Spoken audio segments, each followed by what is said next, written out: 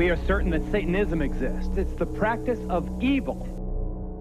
And following closely behind this car was this unidentified flying object. You will prove the existence of the Bigfoot or Sasquatch by bringing in a body. You're listening to Wide Atlantic Weird, a podcast about why people believe weird things.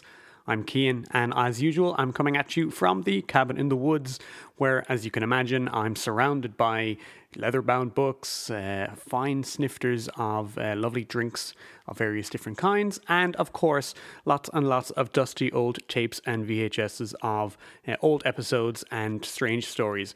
Now, I've had a lot of good feedback from some of the recent music-themed episodes that we've done, and being as I've been rummaging around in the archives, I've decided to find a home for some old material that otherwise has nowhere for it particularly to be. It's been hanging out on Internet Archives for several years now, and I think it's better to have it somewhere where people can hear it. So, what we've got in this episode is, I think, maybe literally my favourite piece of podcasting I've ever been involved with, which is a pretty big thing to say, but it's about a fairly fun and silly topic, which I think at the moment is something that we can all benefit from. So what we have here is, what I've dusted off, is an episode from January of 2017. So this is before the podcast was the way it is now. You'll hear me introduce it from way back then under a different title. We didn't really have a solid theme or name or anything. We just recorded on various topics if and when we had the chance to do so. But even given that kind of looseness of theme, this was one of my favourite things I've ever done. So this is myself and my brother Donal in Montreal, in lovely Quebec, back in the day, talking about the band Kiss, because my brother is obsessed with them. And I think, as I recall, we both read or reread a set of biographies of all of the four members of the band, and talked through the history of the band via the viewpoints of the four guys. As I recall, I had to read some of the books, but he didn't because he's read them so many times already. But this is a really, really great piece of recording. Donald knows more about Kiss than anybody humanly should. And they're just, if you don't know anything about them, or if you've just seen pictures of them, please do give this a go. They're fascinating characters, even if you don't know anything about the music. I myself didn't care much about the music, certainly at the time, and I still managed to really get sucked into the stories of the four characters. So if this is a podcast about why people believe weird things, then this is a story about four absolutely deluded personalities who have come to see the same story of their career in four hilariously different ways. So without much more to say, I'm going to take the old tape, stick it into the slot, and I really do hope that you enjoy it.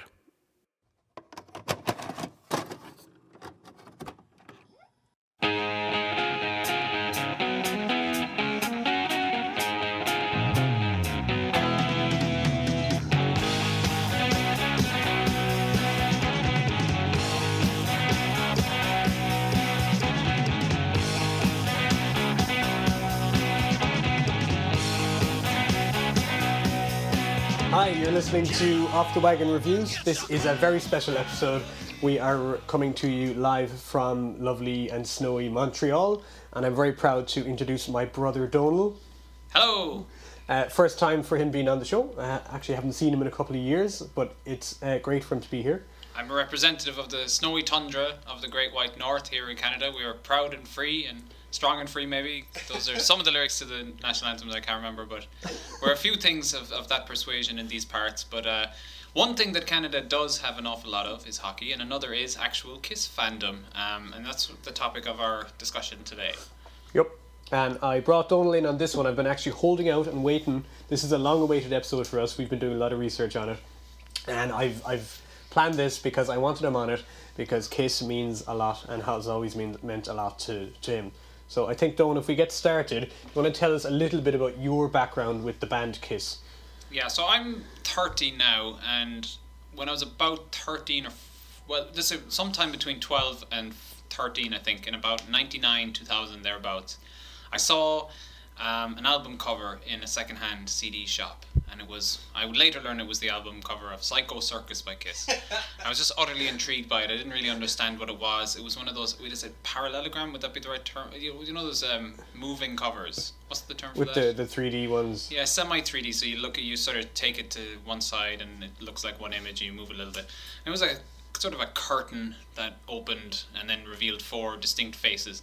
I was sort of scared of it. I thought it was going to be some sort of Norwegian black metal thing where it was all growling about Satan and stuff, but I thought to myself, these guys were around in the 70s. I don't think there was an awful lot of growling in those days. So you had heard of them, like, something. I knew them, like there was a whistle on the wind that these guys were sort of legendary in some capacity or another, and I was intrigued, but I was too scared to just pay up the £6, I think it would have been at that time, to buy the CD, I remember. So I went to the music library and I found an album of theirs which featured a very different type of album cover. It was an old wooden door with a sort of effeminate hand on it. That was the first one? That was the first one. So I was too scared to get Psycho Circus, but I wanted to dip my toe in the water. And so I went to the music library in Cork City, where we're from, and I took out The Elder, which I'd later find out is basically considered by many people to be Kiss's, at very least, most perplexing and in many cases worst album. I would say unrepresentative of Kiss. Absolutely unrepresentative. The least representative album you could possibly have found. Yeah, so it offers nothing of what would make them deemed classic in any way for the people that love them.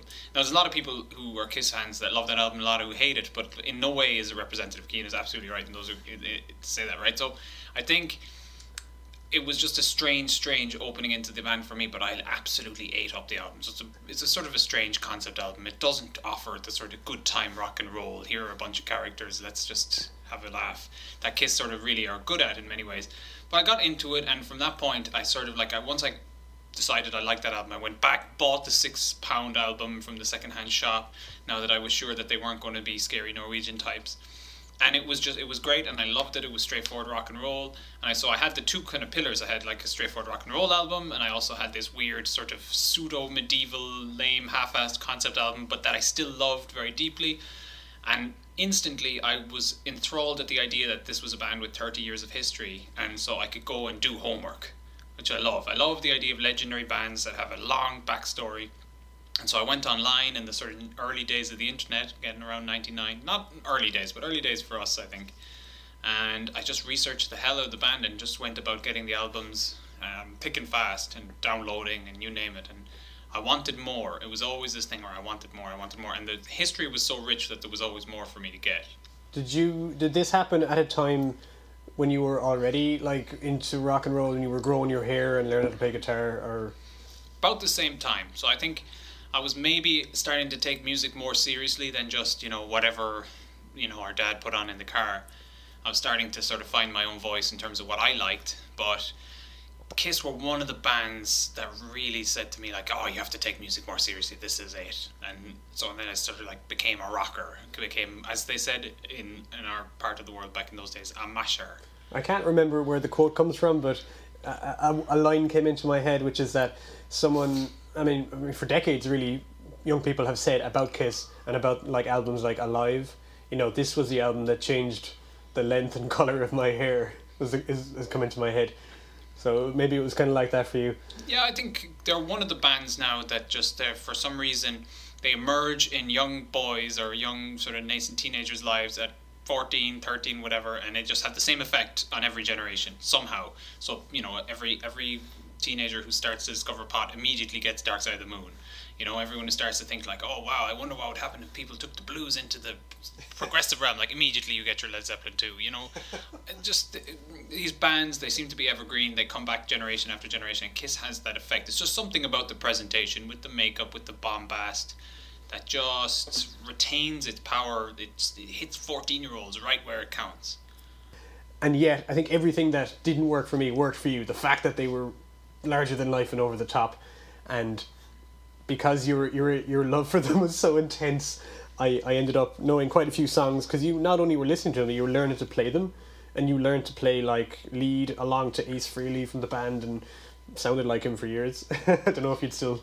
Yeah, so when I sort of started to initially proselytize, if that's the right word, about Kiss, I got a few people sort of like semi-interested, and one of our friends, Stev, bought a best of called Double Platinum that was reissued in the 90s. It was actually originally released in 77, I think, and it had 20 tracks on it from the first maybe 6 Kiss albums, which is really the golden period. So it's like this was a fantastic just collection of all their sort of really classic 70s stuff, and I remember borrowing that CD off them and just playing along on the guitar with as many tracks as I could, just learning all the riffs.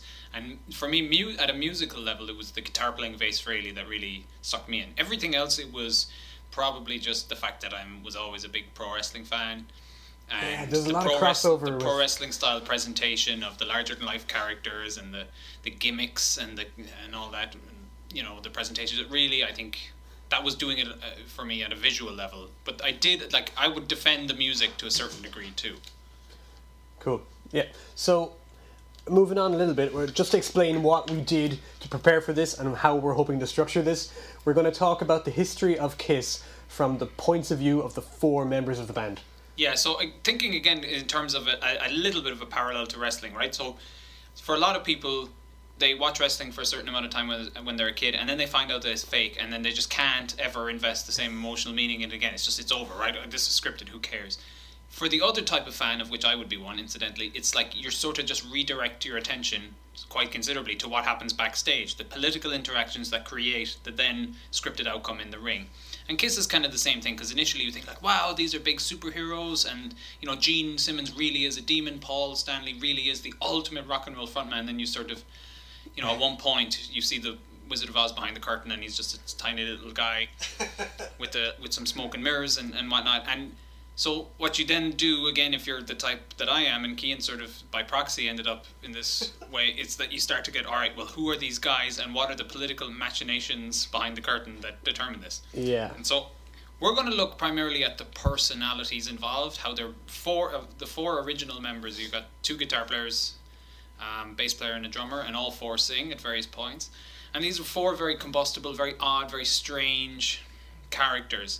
And so we're going to look at, again, the sort of political machinations behind the scenes as this band sort of tried to do its own weird form of rock. And tried to carry out a very unique mission at the time, which we will get into. And that's my take on all this, which was, I really wasn't interested in the music, but I slowly became sucked into the interest in the characters and the people behind it. And this is from a time when the internet was pretty new, and you were looking at these websites that are long gone, where people were chronicling the behind the scenes stories of all this craziness, and I guess I slowly got sucked into the orbit. Yeah, it's something about Kiss that makes people go over the top with their fandom in ways that I don't think too many other bands do. I mean, there are certain things out there certainly that where people really, really get into them, and there's a widespread community out there, and Kiss would be one where it goes to the real extreme. So there's so many Kiss newsletters, websites, even from the earliest days. I think the first Kiss website went up in 1991. It's like Star Trek fandom from the 70s, isn't it? Yeah, in its own way, and it's been going almost as long, right? It's only like Star Trek, I think, debuted in 66, Kiss debuted in 73, so it's going almost... And the connection to wrestling is very apt in terms of the presentation and the way the fans react to it. Yeah, absolutely. So we're not actually going to talk very much about the music. So we're going to talk about the personalities. We're going to talk about how the politics of those personalities shaped an awful lot of what happened. I just have a quick quote that I wanted to sort of set the table with. And this is from a book called Kiss and Sell, The Making of a Supergroup by a guy called C.K. Lent. And he was part of the business team that was sort of managing Kiss's money for much of the 70s and I think almost all of the 80s. And so what he says is the combustible mix of personalities in Kiss created an unusual dimension to their appeal, transcending what came across in their records. And I think that quote tells us exactly what we're doing here in some ways. That like Cian can still be interested to make a podcast about these guys, despite the fact that really he's never going to put on their music of his own volition, right? Except for maybe Psycho Circus. Except for maybe their 1998 reunion record where 2 of the members didn't even play on it. So that shows you how dedicated Cian is to the music. And their ill-advised 1982 Dungeons and Dragons rip-off attempt to make a highbrow style concept album that failed. I'll just correct you there, 81. 81. My apologies. I haven't read it. I read 3 books this month, and that's not enough. I read the history of them 3 times from 3 different viewpoints. So our mission tonight is to give you the history of Kiss from the 4 different viewpoints, because we read their 4 biographies over the last few weeks, and we read a few extra books as well just for bonus. So I read the autobiographies of Paul Stanley, sings most of the songs and was kind of the front man and rhythm guitar player. Yeah, on stage front man. Probably not the visual anchor of the band. No, but that would be Gene. But he stood in the middle of the stage. He announced the songs in between, and his character is the Star Child. If you've seen Kiss, he's the guy who wears the makeup with the star on his face. And I also read the biography of Gene Simmons, who is the guy you probably do know. He's the demon with the black and white kind of kabuki mask face, sticking his tongue out. He plays bass, writes and sings some of the songs, and hogs the spotlight a lot. Yeah, oscillates between his trademark Cookie Monster singing voice and a quite sweet Paul McCartney impression on the softer songs. So which 2 books did you read, Dom? So I read especially Peter Criss, who's the drummer, aka the Catman would be his persona. I read his book, and I looked quickly over Ace Frehley's book, which is called No Regrets. But you will have a regret if you buy and read it, because it's a total waste of time. You have read it before, I've read it before, and I just gave a quick glance again, but there's very little material in it. So I sort of got Ace's perspective from other materials. So I also read a book called Behind the Mask, which I recommend higher than any of the individual biographies for a casual person who's interested in this story. And it's a take on their history from everyone's point of view, along with all the various other people they worked with, engineers and producers and musicians and stuff, and it's really, really interesting. I also reread the aforementioned C.K. Lent book, Kiss and Sell, and I also looked at a book called Nothing to Lose, which covers the first 3 years of the band in very, very close detail, and it's again features heavily Gene Simmons and Paul Stanley writing, also with Ken Sharp, who's the same guy who wrote the Behind the Mask, which is the book that Cian just recommended there. Cool.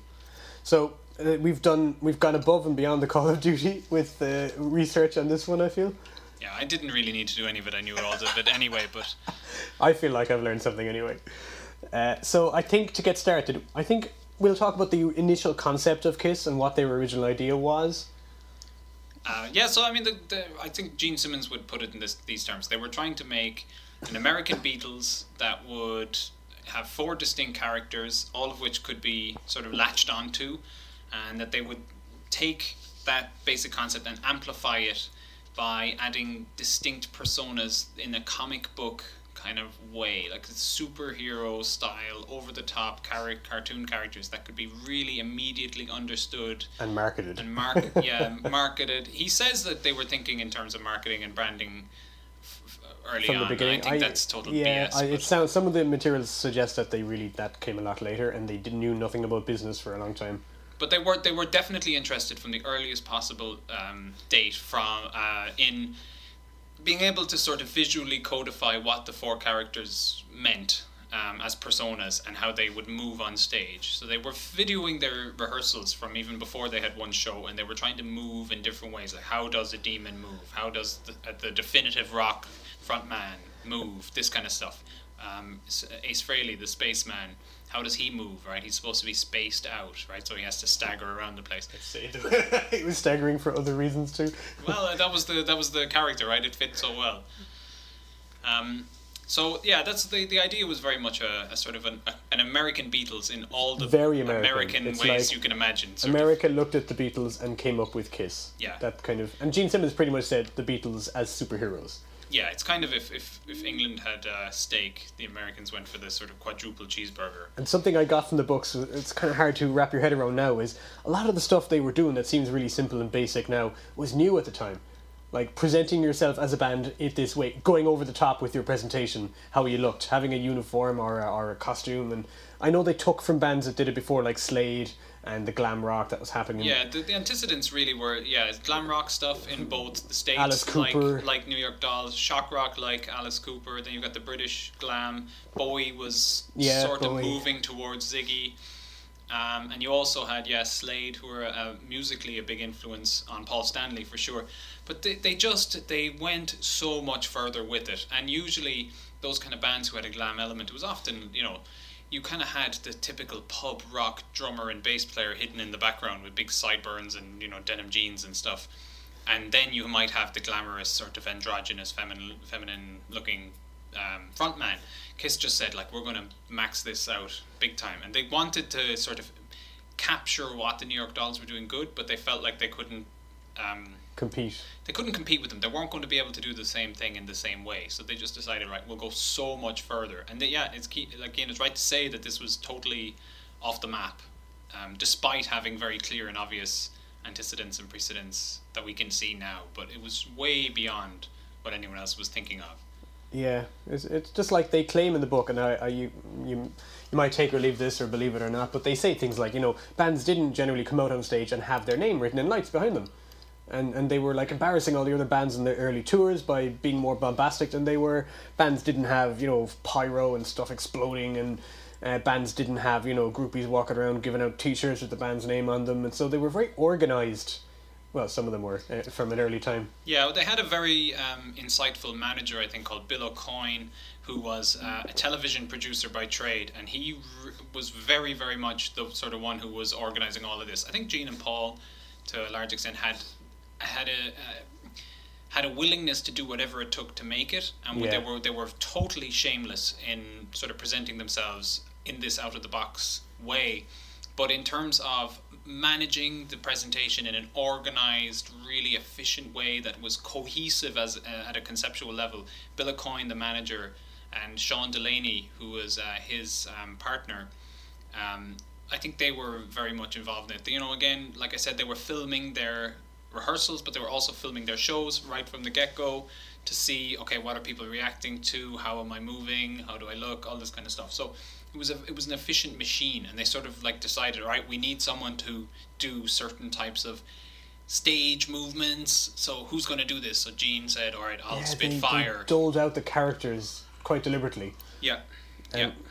Speaking of a machine, the phrase four-wheel drive is one that they used a lot. The idea originally was that we'll have four characters, all easily recognisable, easily marketable, and they'll all have a different trait, and they will all have their own songs that they will write. Everyone, like in the Beatles, they liked the way each of the Beatles would occasionally sing a song, and they were like, let's do that even more so that every fan will have their own favourite, and that way we'll shift, you know, maybe 4 times as much merchandise. And I think they didn't quite go down far enough this road as they wanted to. Like, much later on, they each individually had solo albums that they released in the same year. And the same day, and they had posters and stuff. But can you imagine, like, they should have done a lot more of that. You know, when they had those magazines that got released where they'd have 4 different versions of the cover, and they were hoping that fans would buy one of each.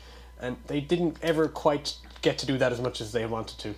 Probably not, but I think right from the early days, they were very successful in presenting 4 clearly bounded, clearly conceptually presented characters. And so, like we mentioned, Gene Simmons was like a horror movie character, and he was a horror movie nut himself. He loved comics. He loved pulp novels. Yeah, and so he presented himself as superheroes, as a villain, not a villain, but a horror movie character. And so if you were into the macabre, if you're into spooky things, or, you know, he could just thrill your gorilla, as Alice Cooper would say. Paul Stanley then, as we mentioned, was more like, he was sort of like, you know, an American sort of Ziggy Stardust, in the sense that he was just like a flamboyant rock star who was supposed to be, you know, androgynous, or the women love him and the men are envious of him kind of thing. You've got Ace Frehley, who's supposed to be a spaceman, supposed to be from another planet, but he's so, you know, spaced out that he barely cares. He's stumbling around the stage playing these great solos. And so the stoner sort of set in the crowd, which obviously in the 70s was a big deal, they could sort of go with him. Peter Criss, who, I mean, I've always thought his makeup looked super, super lame. By comparison, yeah. By comparison to the others. But a lot of people identify with this Catman persona. Do you believe that he did come up with that himself, and it wasn't kind of foisted upon him? No, I think he did, because he felt Peter Criss was a sort of, certainly in his own mind anyway, he was a tough street kid from New York who grew up in a rough neighborhood and faced sort of gangs and this kind of thing.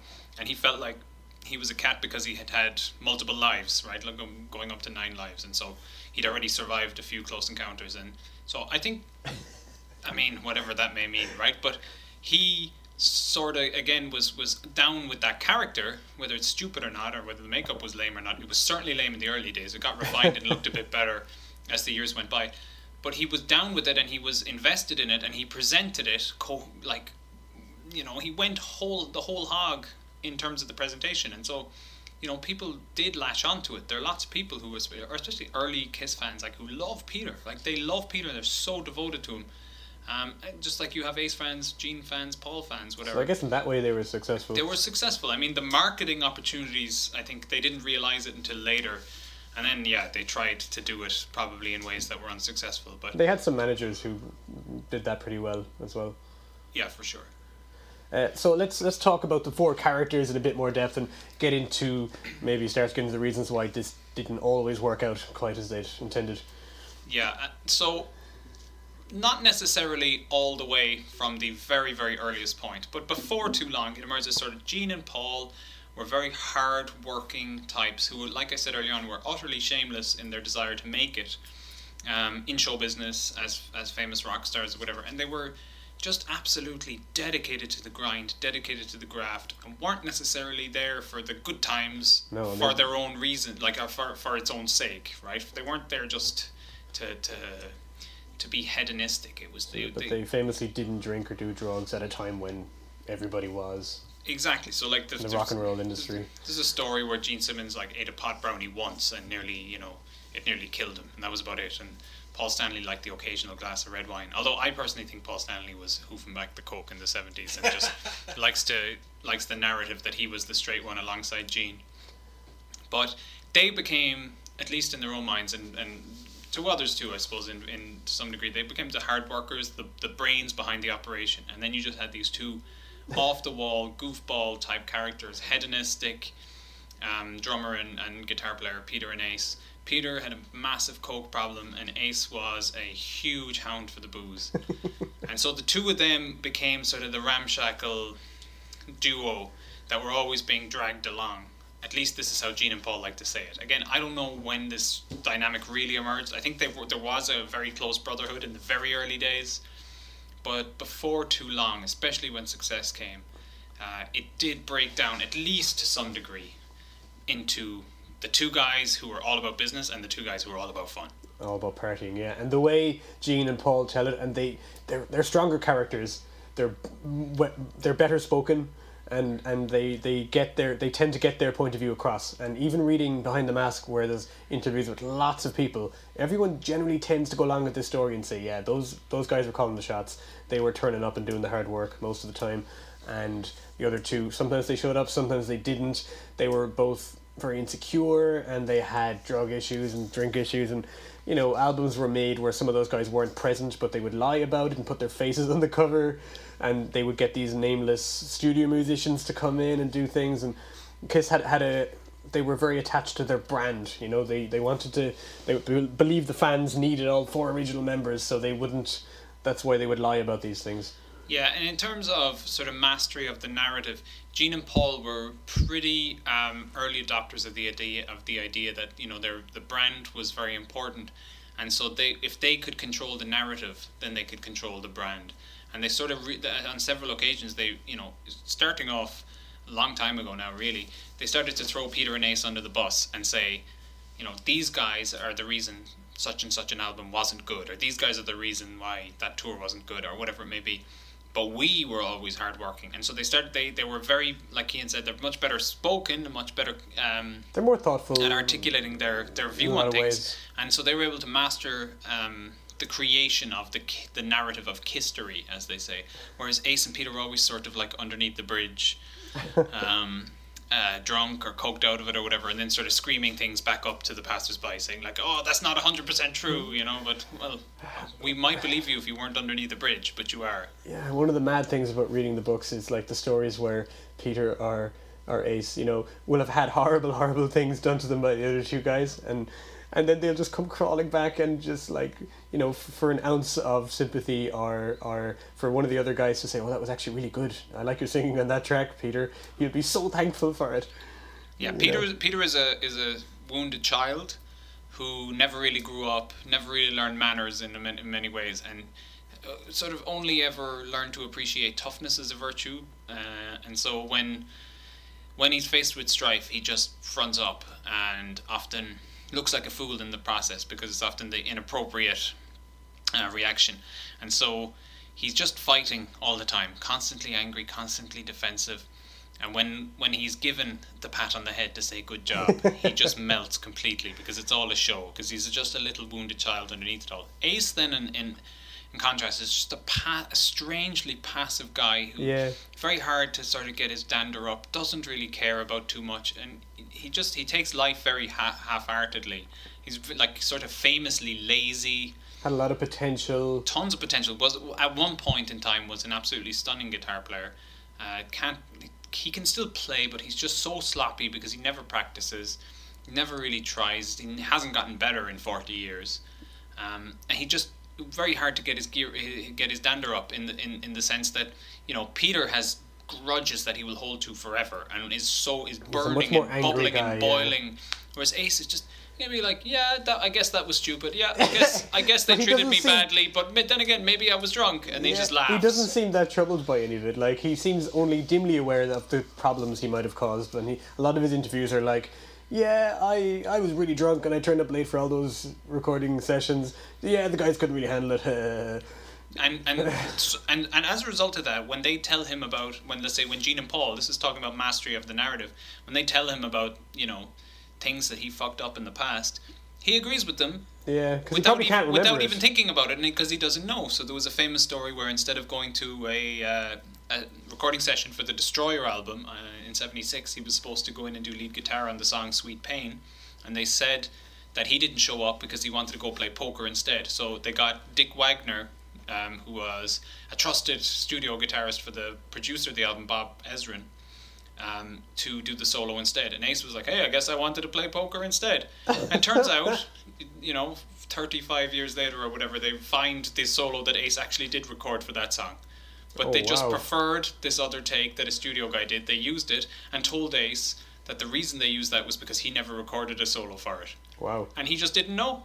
And he doesn't even care. That kind of lends some credence to, like, all of Peter's grievances, that, like, you know, they just left him out of things, and they claim that he wasn't there or couldn't do it properly, and it's like they're sneaky enough to do things like that. Then definitely, they probably did a lot more of it. Definitely very sneaky, but at the same time, I've no doubt that dealing with them was probably difficult at the best of times, especially Peter. It sounds to me like Ace was just like unreliable. He's just a sloppy character in many, many ways. Probably didn't show up to a lot of things, and there were probably enough recording sessions that he didn't in fact show up to, so that, you know, again, he can't tell the difference.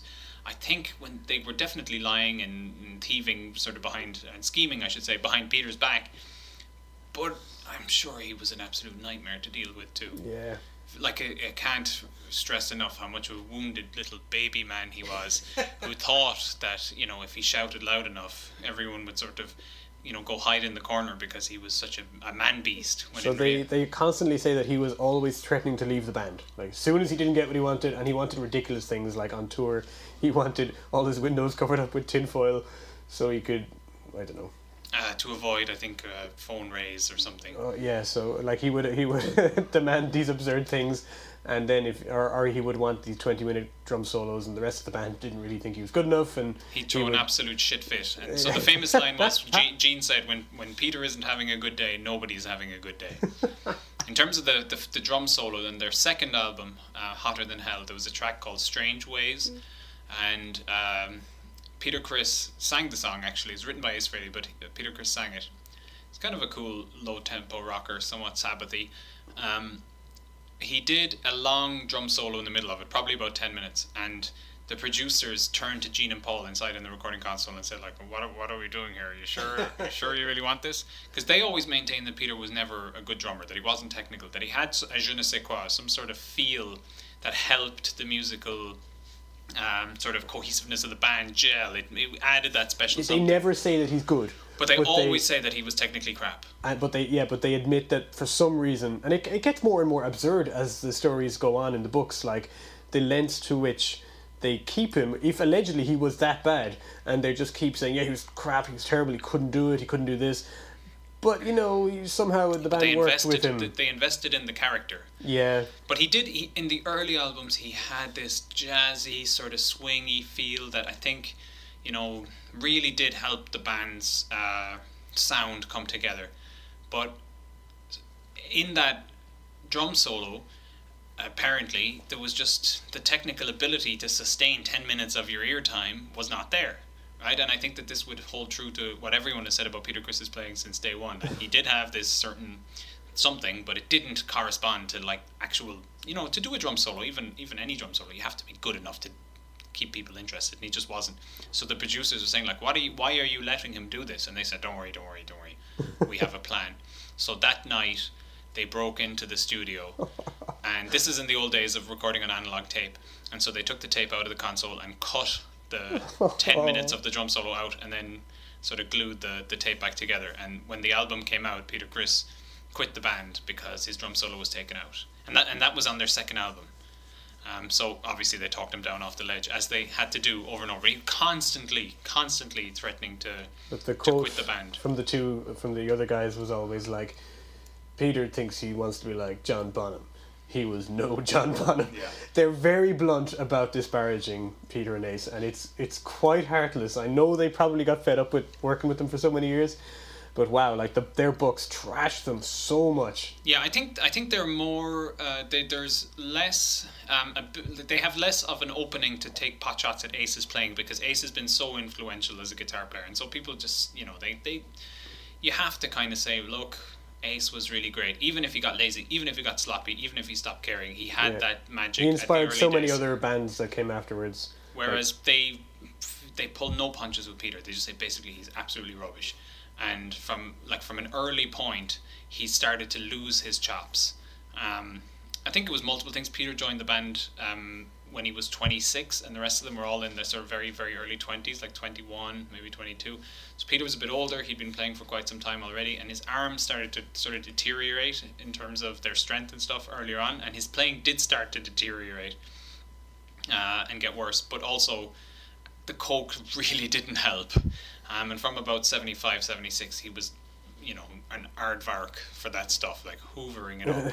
And he started to get really bad. And there's lots of really funny stories. I think Paul in particular hated the fact that Peter would be very choppy in terms of tempos, slowing down, speeding up. It drove Paul insane on stage. Yeah, well, didn't I think Gene Simmons said that, Ace and Peter think that they're like gangsters, because they were both, they saw the way that they came from backgrounds that were a bit more rough, and Peter in particular liked to think he was involved with street gangs, and I think Gene was like, yeah, they think they're gangsters, they got involved with real gangsters, they get their asses kicked. Well, Peter grew up in Brooklyn, and I don't know if how rough really the neighborhood was at that time, I just don't know, but Ace grew up in the Bronx too, and he says that he was sort of part of the same type of gangs that they have in the movie The Warriors, from about 77. So you've got the guys who are in the sort of baseball uniforms, you've got another bunch of guys who are actually in sort of pseudo Kiss makeup, or maybe 78 is the Warriors actually. But he says that was the sort of the New York that he grew up in, right, in the 60s, and that if he hadn't started to play guitar, he would have certainly gone down that route. But I think Ace was maybe a bit rougher on the edges, but he wasn't rough as a personality. No, he wasn't into fighting and... Whereas Peter's whole gimmick in his own head, his own sense of self, was based on, like, I'm going to show everyone that I'm more tough than you. And this came out in inappropriate ways and stupid ways all the time. There's a fantastic story that Paul tells in his book where he's sort of, Paul and Peter are having a terrible argument, a shouting match or something. And Paul says to him, you're the most uncouth, uneducated, illiterate, stupid street kid I've ever met. And Peter says, yeah, and you're in a band with me. And I think Paul then says, to this day, that remains the smartest thing Peter has ever said.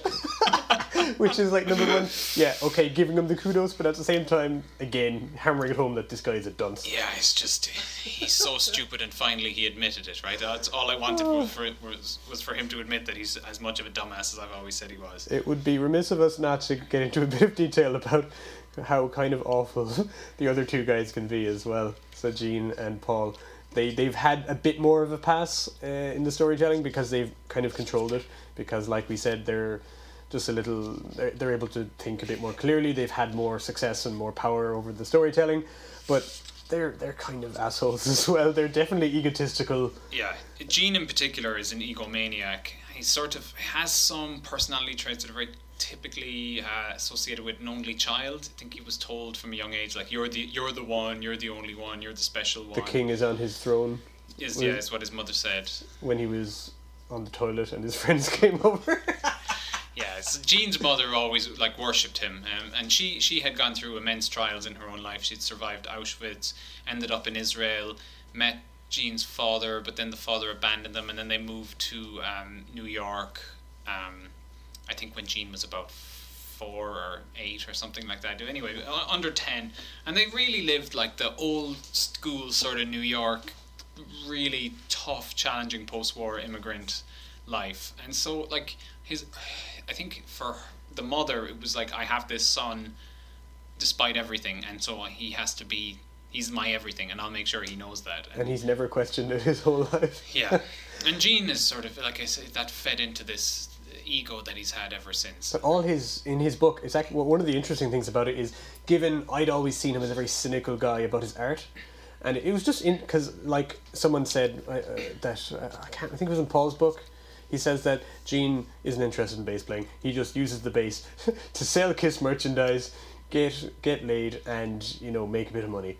And it's actually interesting to go back and see Gene's take on it and have him talk about the things he really does like, whether being influenced by music, but also all his idols from being young are like King Kong and Godzilla and Superman. Lon Chaney. Yeah, all these larger-than-life creatures and monsters, and that's what he wanted to be. Like, power. He immediately starts off by saying, I realised that from a young age that, power was the only thing that mattered. And whether or not that's him retconning his own life, that's how he sees it now. That's how he's believed it. And because he's been successful in his life, largely, he's never really had to change his philosophy or grow up in any way. He's got a very adolescent, kind of frozen adolescent set of morals. Yeah, I mean, I think some of that is definitely retconned to varying degrees, but I think it was retconned early in the game. Yeah. So in the Kiss and Sell book, C.K. Lent mentions that Gene, this is going back into the mid-70s, was very into the idea of what he felt a rock star was supposed to do and say and be like.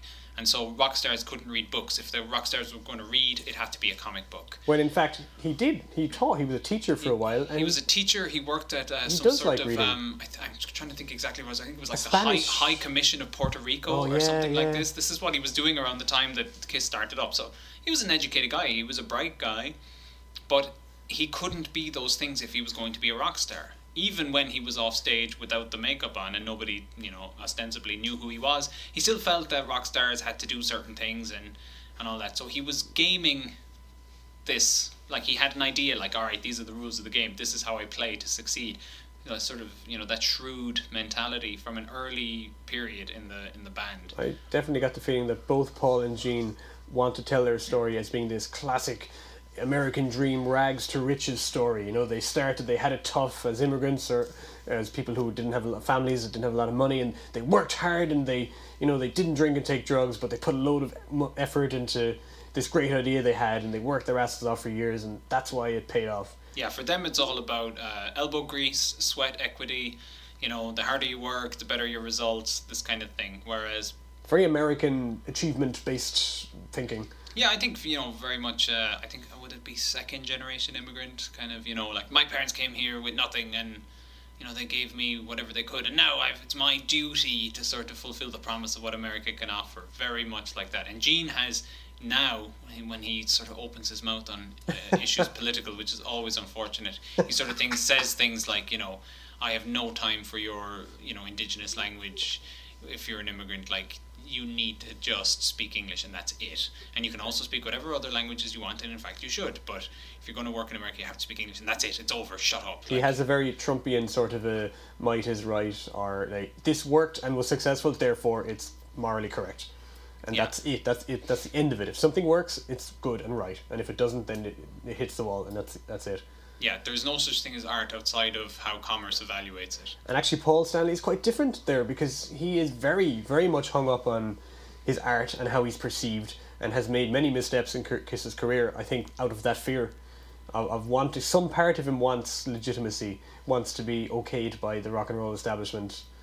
Yeah, I think Paul... So Gene has always been unabashed in saying, like, you know, I don't need a thumbs up from the Rolling Stone types, No. right? So you can, you know, the Rolling Stone types are always going to like boring, dull music and dull personalities, and I'm never going to be into those things, so the Rolling Stone are obviously But I'm not making gonna money, like me. so that's fine. But yeah, but like, they can give me a 1-star review, but then come to my concert and you'll see how the people who really listened cared, right? Paul has always been sort of behind Gene with that, going, yeah, totally. But then, like, you can just see in his eyes, He's very like, divided on would you this. not give us a 3.5-star review, Rolling Stone, please? I really want, like, I work hard on my songs. I really care about my songs. Would you not just, come on, please? there's But he's some- like, yeah, but I don't need it. You know, I get my adulation from the fans. I don't need it from these hoity-toity magazine writers in San There's some Francisco. great stories in Paul's book. I thought Paul's book was a million times more interesting than Gene's, because Definitely. Gene's book is written like he really doesn't care. I got the impression some executive came up to him and said, "Hey Gene, we're selling all this merchandise. How about a book?" He's like, "Yeah, sure. If it has my face on it, I'll make some money." And I almost feel like he didn't remember too much. He read someone else's book on the Kiss history and was just like, "Yeah, this is what happened."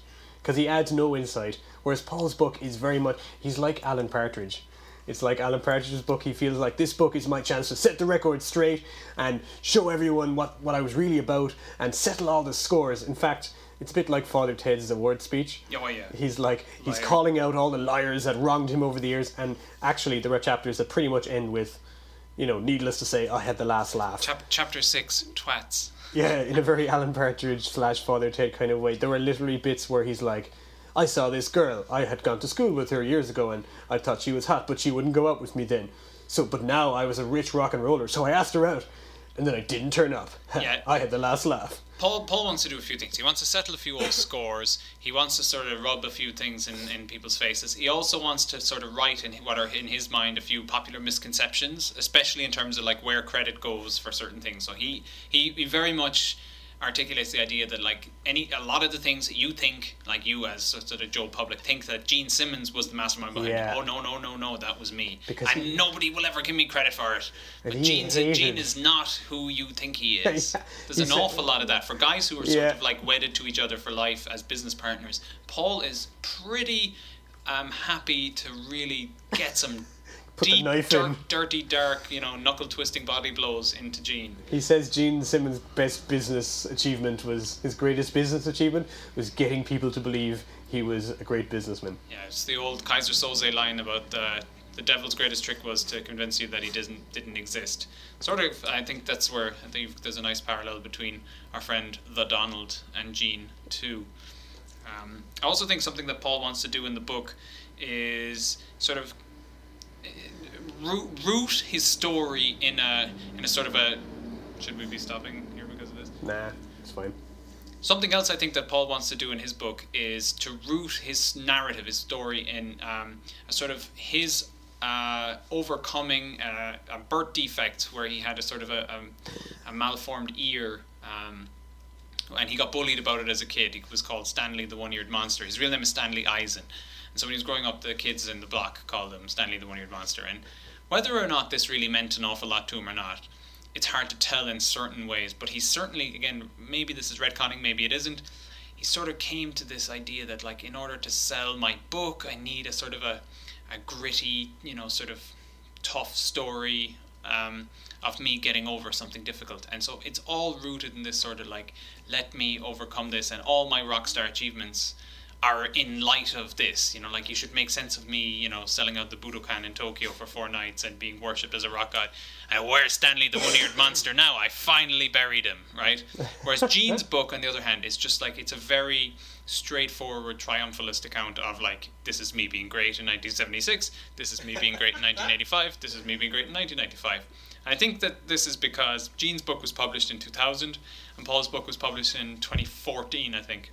And just in that 14-year span, what was expected of a rock bio or even just a celebrity memoir more generally had really changed. And this each book now just needs some sort of a gripping, I suppose, or at least from the editor's perspective, gripping, heart-wrenching sort of triumph over adversity, whether it's gambling addiction or a suicide in the family, or something really, really difficult that the person has, it's been tearing away at them their whole life, and they finally overcome it, or maybe they submit to it, or I don't know, whatever it may be. Whereas Gene was just like, and also don't forget his fits Gene's personality too. He's not going to let you in. He's not going to show anything of himself. No. But also at that time, just that wasn't how you wrote. That wasn't how you wrote the story. Is people didn't want to know about that. We're not interested in what's behind your eyes. We're just interested in you kicking ass. And Paul's like, I want you to see how much ass I kicked, but also behind those eyes was pain. So Paul also spends a lot of time trying to portray himself as like a more thoughtful songwriter.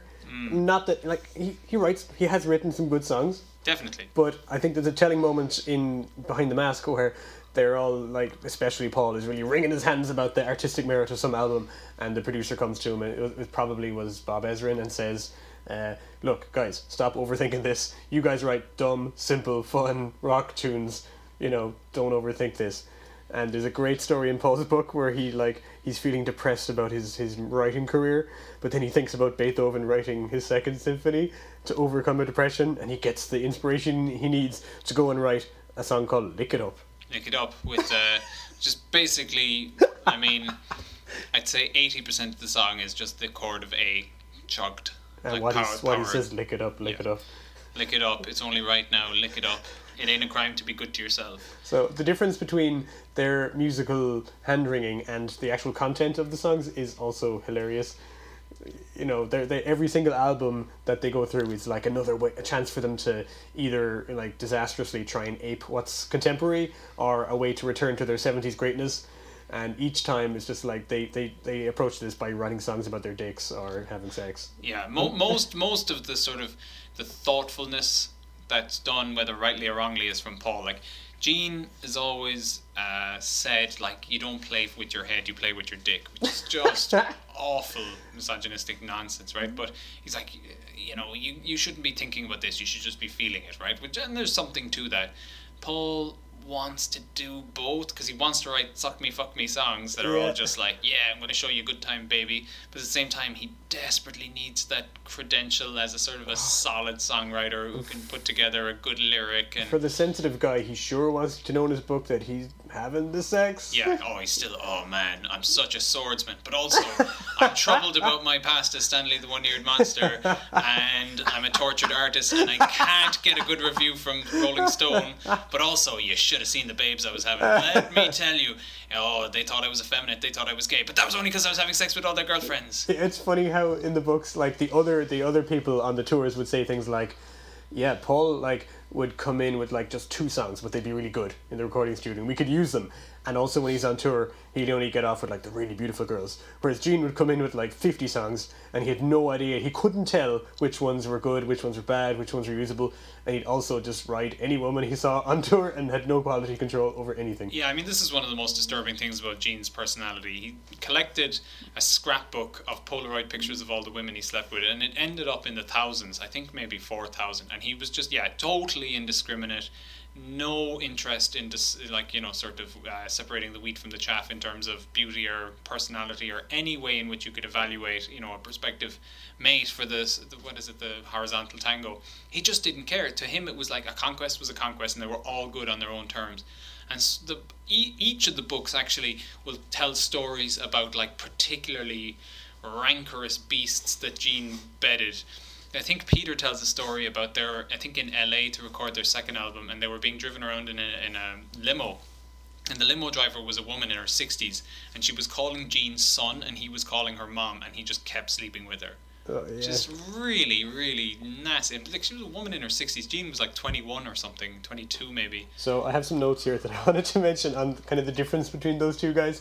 And it really is encapsulated in a chapter at the end of one of the chapters in Paul's book, where he's talking about the fact that like Gene is kind of checking out, because there was a long period in the 80s and the 90s where Gene was not as interested in the band, and the other two guys were kind of AWOL, and Paul felt like he was doing by the 80s, so Ace and Peter were gone, and they had brought in sort of hired guns, and they didn't have any percentage stake in the band, so they did what they were told. And so Gene was off doing some movies, making movies, some of which are absolutely abominable and worth watching on those terms.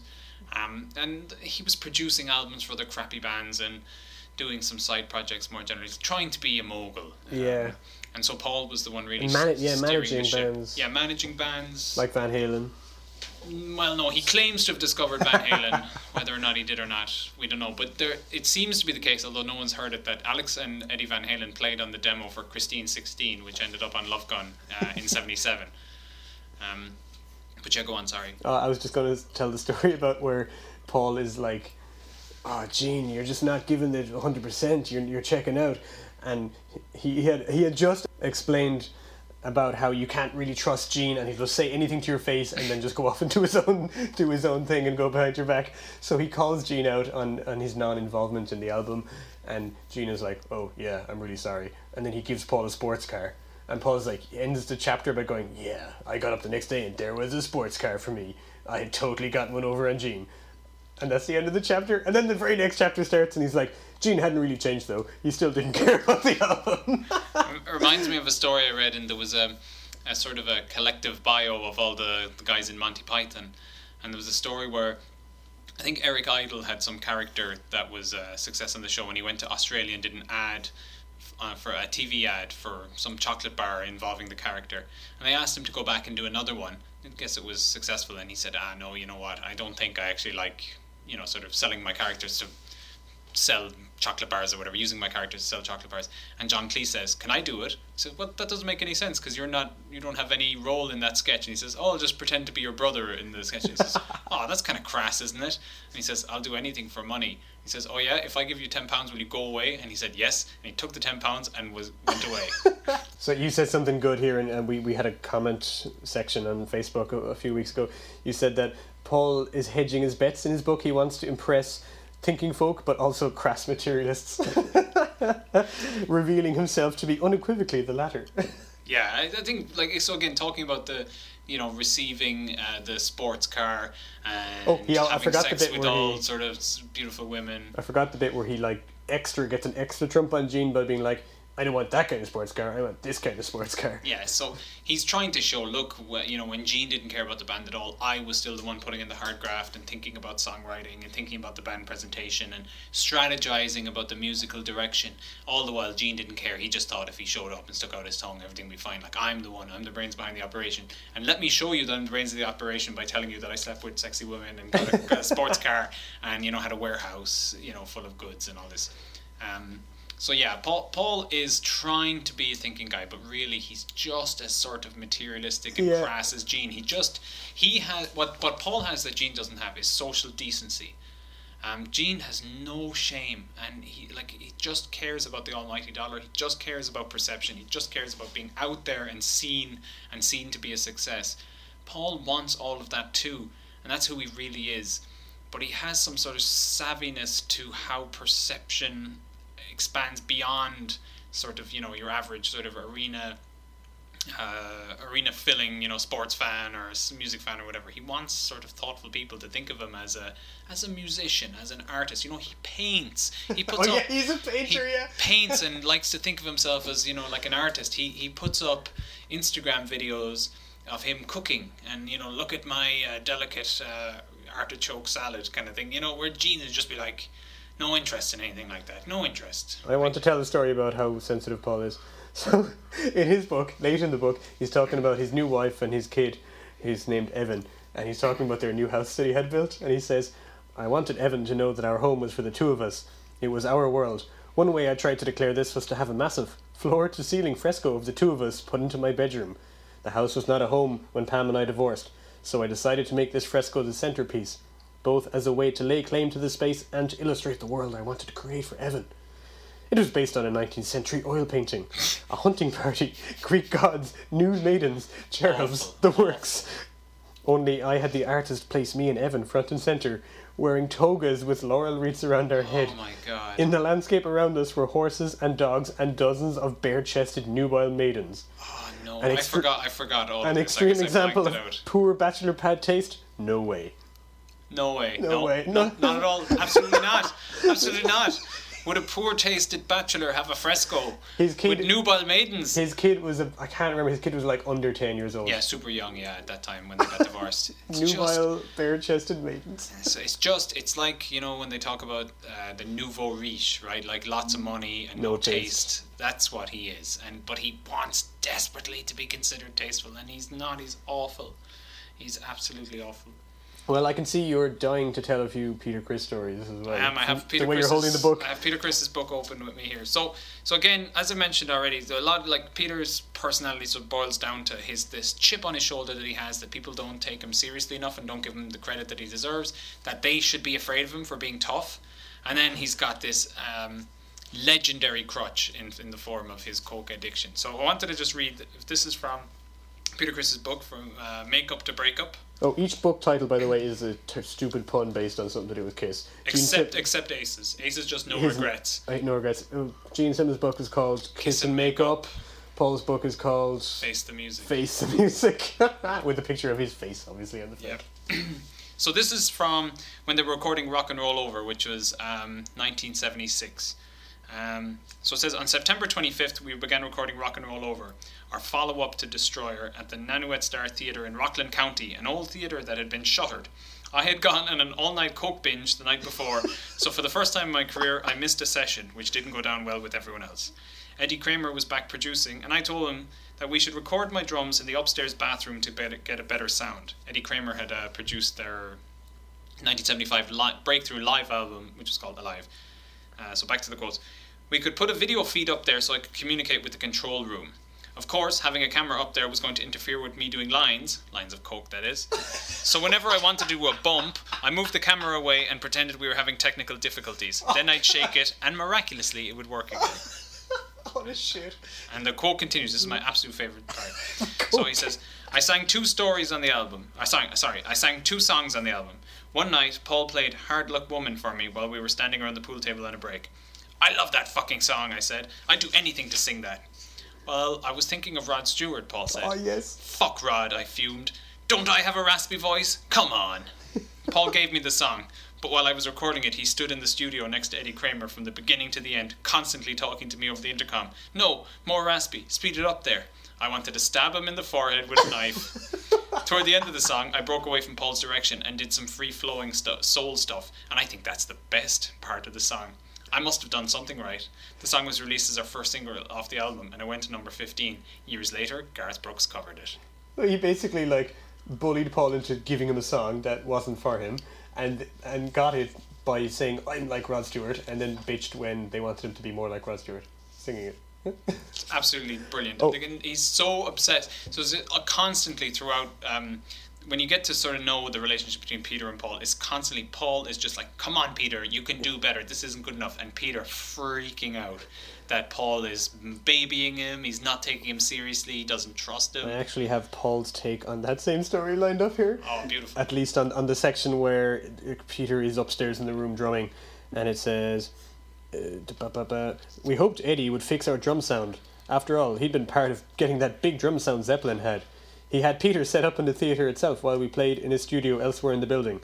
We linked Peter in by video camera. In theory, even a chimpanzee beating on pots and pans could sound thunderous in the right environment. But still the drums sounded tinny.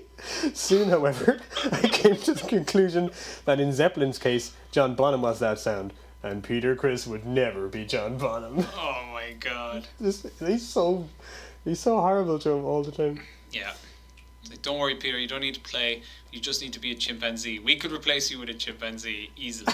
Music Stand Story is another classic Peter tale. This is from about 79. So at this point, the fissure has really grown between him and the band. And he had just not played virtually at all on their 1979 album Dynasty. And they were sort of ready to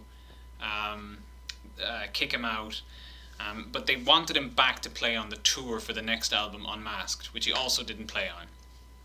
And they got a session drummer in his place, and they really didn't want to bring in another drummer at all. They had put Peter's face and image on both album covers, both Dynasty and Mass, despite the fact he hadn't played on them.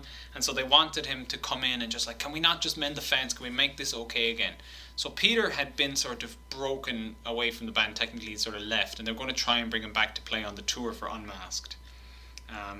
And in the meantime, he had been sort of pretending. I'm not even sure if he actually did, but he says he went off and took jazz drumming lessons so that he could come back and really punk them with his new leveled up skills. So he says, I'm quoting. I'm going to sort of quote now in passim, as they say. He says, I knew that Bill, who's their manager, had been pressuring them to give me another chance. The Unmasked tour was about to begin, and the last thing they needed was to find another drummer. So he gets talked into it. I said, I had to admit, I kind of liked the idea of going to rehearse with them again. I really wanted to get back at them for all the times that they put me and my music down. I'd learned some new stuff from Chapin, that's the jazz drummer that he had worked with, and I wanted to shove it down their throats. The day of the rehearsal, I arrived at the SIR studio carrying an attaché case and a music stand. I was going to play this out to the max. Instead of the fun-loving, clothes-shedding Catman, they were going to see a new, improved, serious Peter Criss. I set down the attaché case, opened it up, and took out some pieces of sheet music. Then I set up the stand and put the sheets on it. Before I left my house, I decided I wouldn't show any emotion, any vulnerability to them again. I wouldn't lose my temper, I wouldn't scream, I wouldn't crack jokes. I had never been so serious my whole life, and it really freaked them out. I was extremely locked into myself from the blow. They didn't know what to... Coke, right? Yeah, blow is coke. So I like how he's never been so serious in his whole life and it freaked him out, but he was also coked out of his tits, so that's great. They didn't know what to make of me. Okay, should we proceed? I said, and I began to sabotage that rehearsal for spite. I really think that they were sincere about giving me another chance. If I would have played well, I'm sure they would have said, alright, let's go for it again. They didn't really want to lose me and all that money that was lined up for the tour. Maybe they thought by firing me, they were scaring me straight. I don't know. But I did know that I hated them even more after they fired me.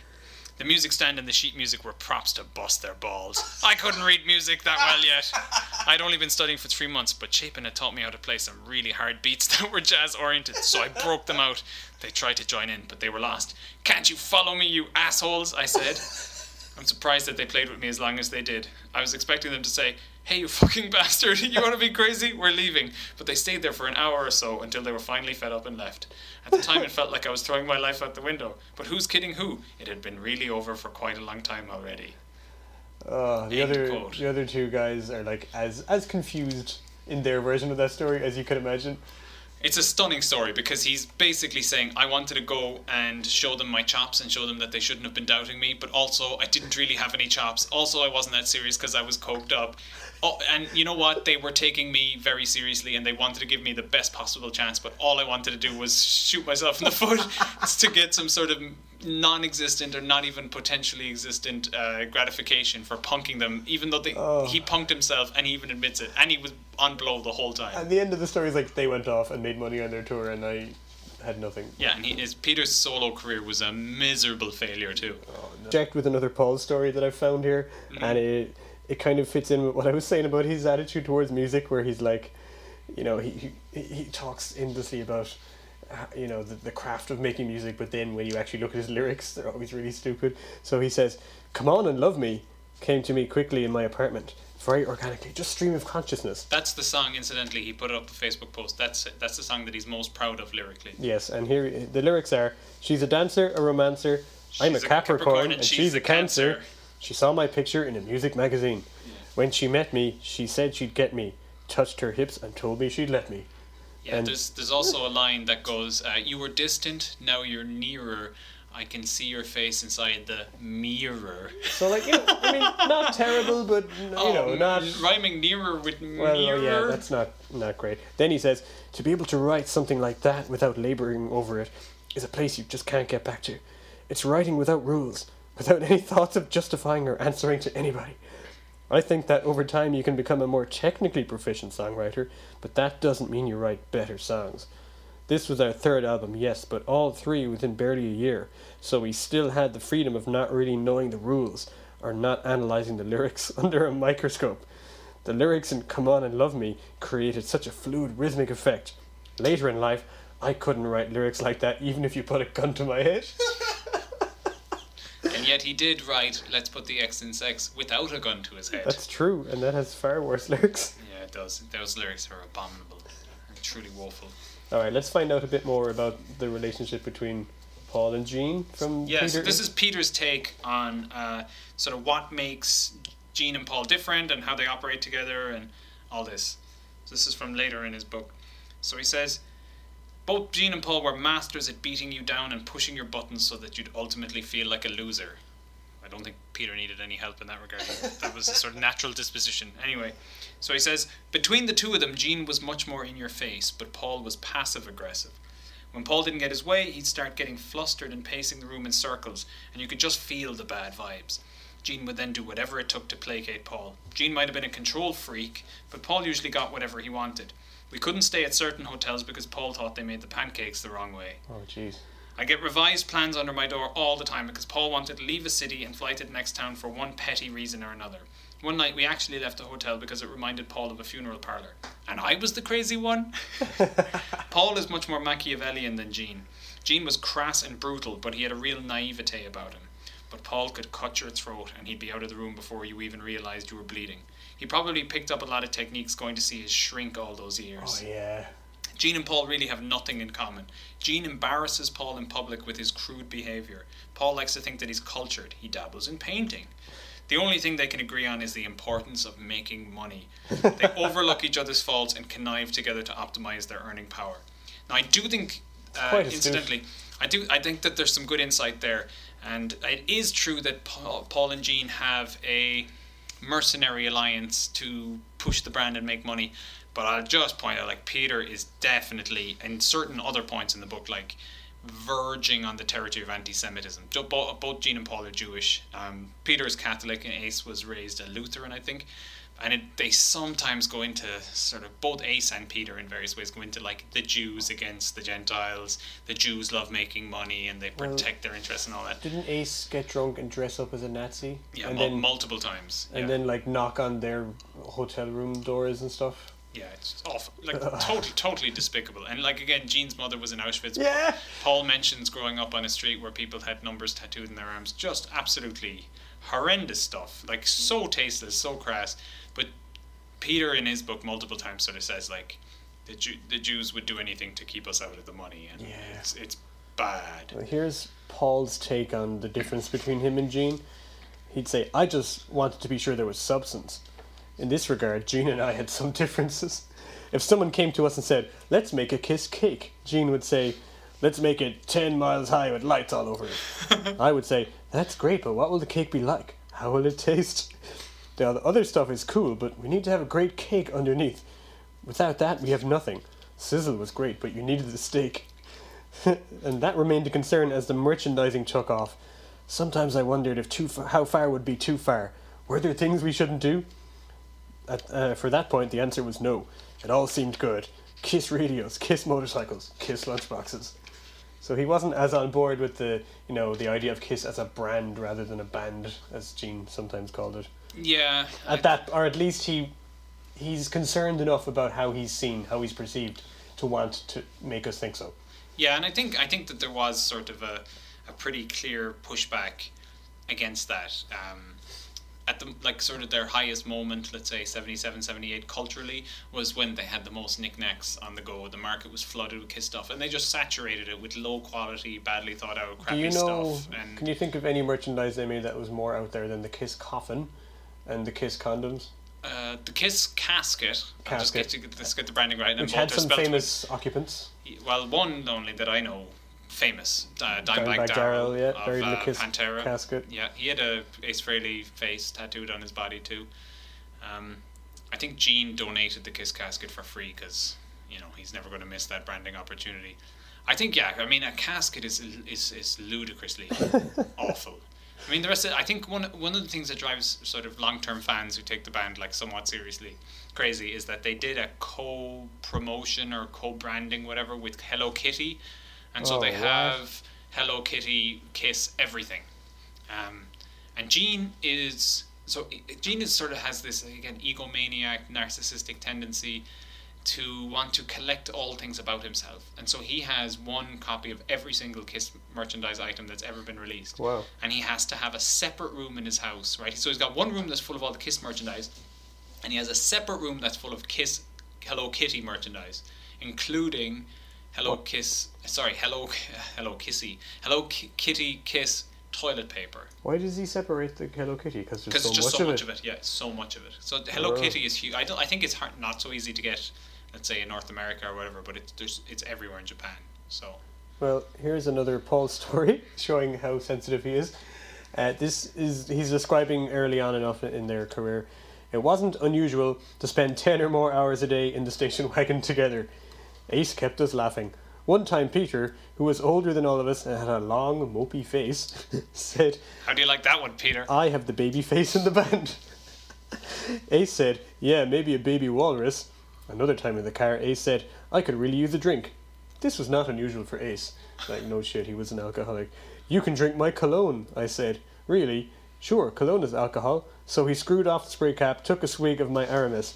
He spit it right out. We all laughed, including Ace. Like making fun of alcoholics there and Yeah. people's faces. We'd be remiss as well if we didn't mention Peter's obsession with his cock. Oh, yeah. So there's absolutely just an insane amount of mentions of his penis in throughout his book, and how it's so huge, 9 inches or 10 inches, I can't remember, whatever, and everyone was in awe of it. He would regularly whip out his cock and show it to everyone, and people would just be like, "Wow, what do you do with that?" And he's like, "Oh, you want to know?" And he talks about how apparently they, as in the others in the band, nicknamed it the spoiler, because if he had sex with a woman, they'd be spoiled for all the other men, because without that cock, she couldn't experience pleasure again. I have no doubt in my mind, personally, that Peter Criss invented that name for himself. And there's loads of stories about him taking out his cock and showing everyone, and them just being bowled over and with how impressive it is. But there's also a lot of stories about Ace taking out his cock and just like putting it on people's shoulders.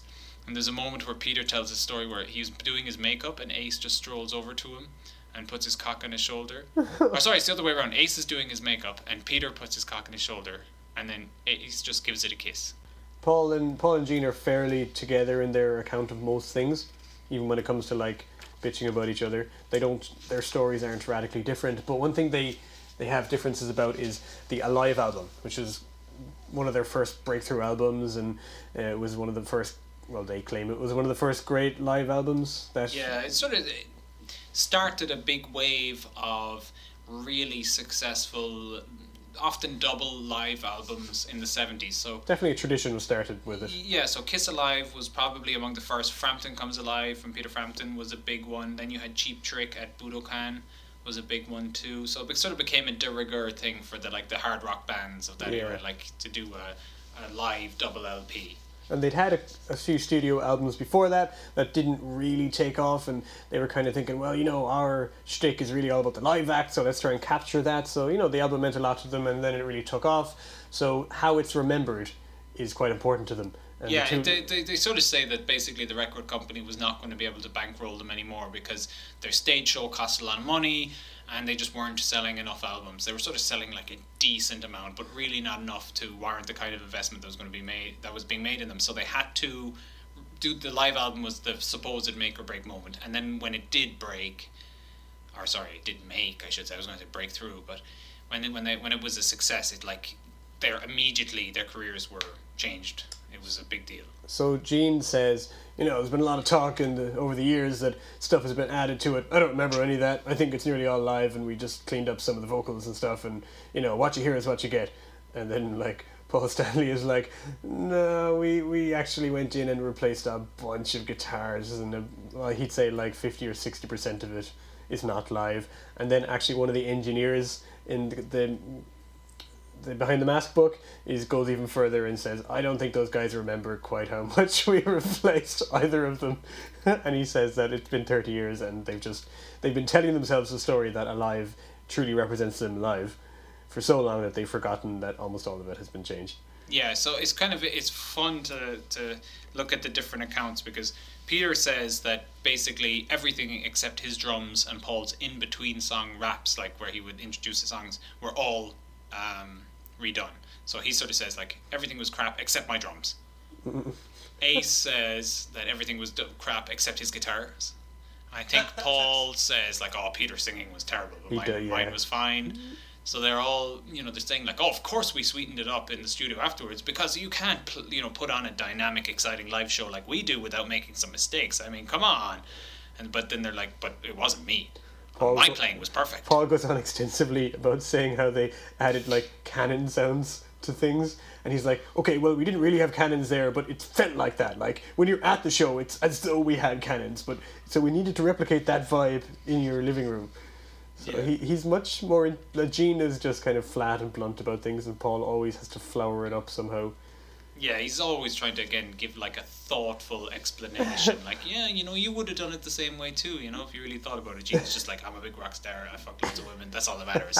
Like, you don't need to see behind the curtain. There is no behind the curtain. Everything you see is what you get. I have, like, you're trying to find out my depth. I have no depth. Oh, one of the interesting things in the Gene book is his hatred for psychiatry and his lack of understanding that people maybe want to talk about their feelings, and has no understanding of like why Paul goes to a psychiatrist. And yeah, Gene was on a TV show in England. I couldn't tell you the name of it, but it was with Pamela Stevenson, who's I think that's her name anyway, Billy Connolly's wife, and she's a psychiatrist, and she sort of did a celebrity psychiatry show where she took a bunch of celebrities in and sort of asked them about themselves and where they come from. And Gene comes in to do it, and he's wearing his sunglasses and he's in rock star garb, and she sort of says, as I think any psychiatrist would, like, oh, I noticed that you're wearing sunglasses indoors to a meeting with a psychiatrist. What is that? And he's like, my sunglasses give me power because you can't see who I am. I don't want you to see me. And she's kind of thinking like, all right, but the whole point of this is for me to see something of you, and hopefully we can get some insight into who you really are. And he's like, I'm nothing. I'm just a rock star, and you're not going to see me. And it kind of becomes a weird game of who's going to blink, where is she going to just decide that this is a waste of her time, or is she going to be like a diligent psychiatrist from A to Z? And he's just going the whole time with his Gene Simmons routine. He's really aggressively flirting with her, telling her that she's really beautiful, and she's sort of saying like, why do you feel the need to try and butter me up in this way? And he's sort of saying like, well, women who make themselves look beautiful need to be told as such. It would be apish of me not to do that because, I'm a partying rock star type guy. And it's a weird thing. Gene is like, it's to see him, he's like absolutely, he's challenging the ability of psychoanalysis or psychiatry to even permeate an individual. And he's just like, I am resistant to this in every possible way. Like, you will never show me that there's a reflection in the mirror. There is nothing. Yeah. There's nothing to me except all the nonsense that I've been telling myself for 50 years. And what's weird about him is I think he's able to maintain this point of view because from his way of thinking about it, he's never had any really big obvious public failures. Like, he's got what he wants, he is rich, he is successful, he has his career, he's gotten everything he wants ever, so he has never had to say I'm sorry or I'm wrong or whatever. So he doesn't really understand that other people maybe have problems and that they need to deal with them. And that, But he obviously does have problems, but he can't. He doesn't see them or he can't talk about them. He's not interested in acknowledging them because, I can't. Because he hasn't had to, really. They sort of say like money makes you happy money makes you happier up until a certain point, and I think it's around like 70 grand or whatever. The more money you earn, you're not actually any happier, right? Gene is the kind of person for whom that will never be true. It's like, no, the more money you have, the happier you are. That's it. Like, that's how it works. You never max out in happiness so long as you keep making money. And so for him, failures that he's had in his life or problems that he's had in his life can't be acknowledged because based on his value system, they're not problems. Yeah, they can't be so problems. Like, he might have had albums that didn't work or that failed. But he's just like, okay, what's the next financially product? or artistically. And I guess I want to talk about The Elder a little bit. Yeah. So The Elder is one of my favourite Kiss albums and is widely considered, we talked about it at the beginning, it's considered a misstep. It's kind of like an attempt on Paul and Gene's behalf to do something, this is laughable, but more critically aware, I suppose. And it's like this kind of Dungeons and Dragons-y kind of fantasy world album with songs that are telling this really, really basic kind of Joseph W. Campbell kind of hero myth about a boy who's going on a journey and overcomes all these challenges. And it opens up with these pretentious, like, medieval instruments playing, like, Robin Hood music. And it's... I quite like some of the songs on it, but because it didn't make money, they completely disowned it afterwards. Now, do you think that it's more of a Gene thing or a Paul thing, that album actually happened? I think it's 50-50 actually. I think that was when Gene sort of... I think it was after The Elder really failed that's when Gene decided that there was no such thing as artistic merit, because I think he was burned so badly at the idea of trying to do something outside of his comfort zone and to express himself more in a rounded, creative way. I think Paul was well into it too. Paul loved the idea of stretching out, spreading his wings. You know, there's a whole song that he sings in falsetto. I think he was sort of excited at all those kind of things, and I think it was really the two of them together. At that time, Peter was gone. They had Eric Carr, who was the first replacement to him in, and he was a hired goon. And Ace was totally disinterested, hated the idea of doing a concept album. He wanted to do a return to rock and roll over. He just wanted to do straight up hard rock, and thought that these guys were absolutely cracked to be doing this pseudo medieval nonsense. And so they were recorded. The Gene and Paul were in Toronto with Bob Ezrin again, who had done Destroyer with them, who up until this point was supposed to be their best album. So they're like, oh yeah, we're going to get our producer from the best album back for our sort of new magnum opus. And Ace was like, yeah, you guys go up to Toronto, that's fine. And he stayed in Connecticut, where he had a studio in his house, and they sort of mailed him songs and he mailed solos back to them. If you can imagine how... phoning it in literally, like... Yeah, and I think he actually did do some solos over the phone. Yeah. But there are a couple of solos on that album that are actually done by Paul, and they're pretty tasty. There's a few of them that are done by Paul. But Ace, at that point, his chops were pretty well developed, and I think if they had bothered to do the right project, he could have still been a contributor, but he did not care. At that time, he was really getting sauced up in a big way, driving around in a DeLorean. Crashing cars non-stop. Yeah, crashing cars. Getting drunk and driving around in circles until he crashed. Yeah, but I think Bob Ezrin, the producer, had just come off producing The Wall for Pink Floyd, which is obviously one of the most ambitious, well put together, etc. concept albums that's ever been released, and it was a huge smash. And in many ways, the story of The Wall and the way in which it's told and executed is, like, on paper, more stupid than what Kiss were trying to do with The Elder. And yet, they pulled it off. Now, that's because Roger Waters and Dave Gilmour are really thoughtful, educated people, right? And fantastic musicians, way beyond the league of anything Kiss could muster. But Bob Ezrin was just... I think he was like, all right, Kiss, I'll do your album, but, like, I want something bombastic, I want something big.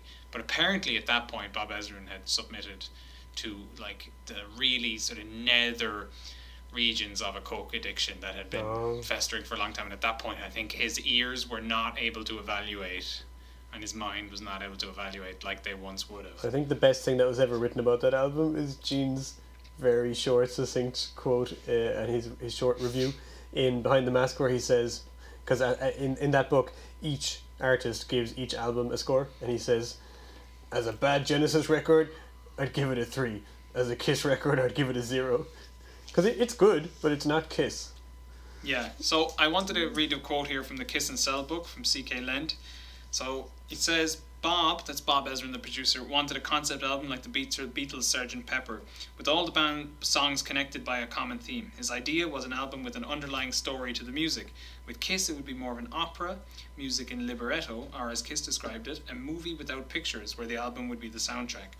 Bob's and Kiss's creative machinations were all hush-hush, and no one apart from Bill, that's Bill Aucoin, the manager, had much of an idea as to what was being dreamed up. Slowly, the story and the album's theme began to dribble out. It was to be a tale of a young boy who confronts good and evil, wanders through the darkness and forests, and in the end finds his way through perseverance and self-reliance. If you actually listen to the album, almost none of that comes through. It's so muddled. There was a lot of mumbo-jumbo in the Khalil Gibran leitmotif about goodness and knowledge, sacred duty, and conquering evil floating around in the original script. There were characters called Morpheus, the boy, and a kind of secret society called the Order of the Rose. The deep secrecy was designed to imbue the album with a mystical quality. No one in Kiss gave any interviews or even mentioned the project to the press during production. And the story, the sort of account of this goes on to how they went to he details a little bit of the recordings, how they were trying to make it like the Who's Tommy, and it gets to finally the point where they have a listening party for Polygram, the record label, and everyone's jaws hit the floor. They're just like, what have you done? And Paul and Gene were like, oh, you'll see, wait until we get on our tour and we have our sort of elves and I wonder if they were going to have elaborate castle sets. A Stonehenge with a dwarf. So when they released the album, they changed it from The Elder to Music from the Elder, and the idea was that they were going to tie into a movie that was going to be made. So they felt like this album was going to be a massive hit, and it was only going to be a matter of time before they make this movie. So C.K. Lent then says, to Kiss, it was the soundtrack to a yet-to-be-produced movie. The fans' reaction would soon be, music from what? Polygram was distraught when they saw the cover, which is the aforementioned effeminate hand which is on a Paul Stanley's. on a wooden door, Paul Stanley's hand. It looked like a big blob of brown with somebody's hands on top. At first, Kiss didn't want the logo or the title on the album cover either. After a heated debate, Kiss conceded to putting a small logo in the upper left-hand corner of the front cover. The title would appear in the upper right-hand corner. Kiss had become true believers, seeing the album as the salvation of their career. Not only would it be a serious album to garner the respect they felt they deserved from their critics, but with Bob Ezrin at the helm, it would be a mega hit worldwide. Music from the Elder wouldn't just be their comeback to chart success, it would put them over the top. Soon, Kiss would be in the league of international supergroups like Pink Floyd, The Who and Led Zeppelin, all of whom had success with high-profile concept albums. Expanding Kiss's audience was the crux of the strategy. Wow. So you can see that they had big dreams, and for a large degree they were all on board, but it did not connect with audiences. It sank very quickly, and the tour in support was cancelled. Wow. And they had to go and make a really heavy album straight away. That's interesting. To say, sorry guys, sorry, we're heavy metal. Didn't mean that, but it's interesting to hear what they had hoped it was going to be, because they all brush over this majorly in their books. Yeah, they shit on it. They pretend as though it wasn't a big deal, and it was a moment of delusion. Yeah, look, you can grant us misstep. Yeah. Wow. You can grant us a sort of a misguided dream. Yeah, we just made this album. Okay, could have been something else, but they had big dreams. That's why when you get the take on the whole history from a businessman's perspective, who has no skin in the game. Yeah. In many ways, he's just like, all right, cash in, cash out.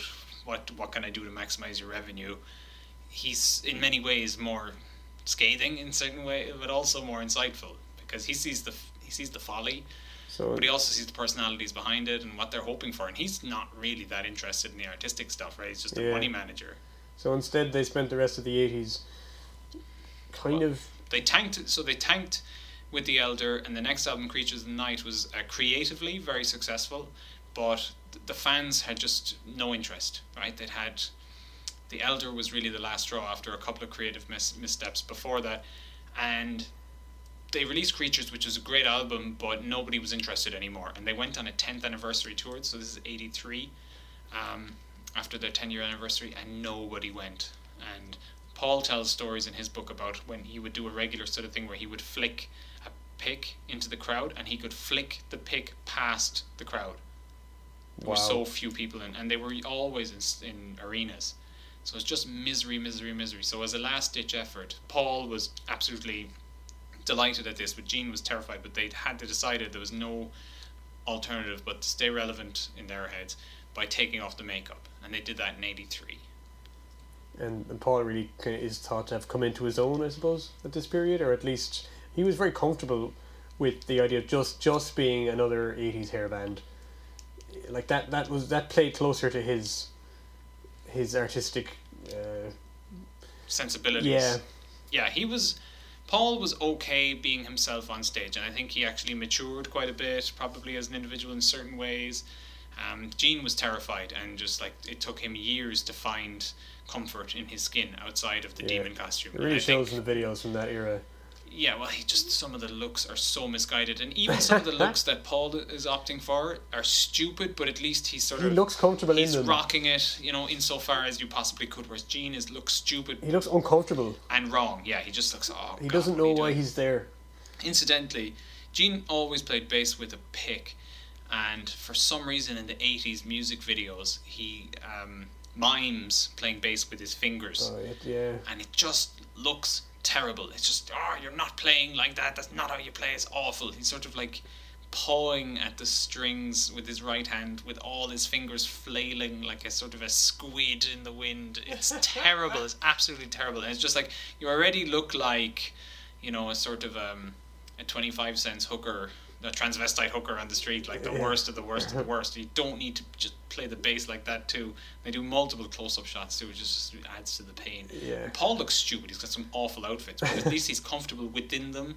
And it's sort of like, you know, what you can sort of pass it off as like, oh well, I guess everyone was wearing it in 1985. Everyone looks stupid. You know, nobody looked good. Whereas Gene is like, looks bad by the standards of that era, right? Like, which is death by two blows. He looks stupid in the abstract, and he looks stupid based on what other people were wearing at that time. Yeah.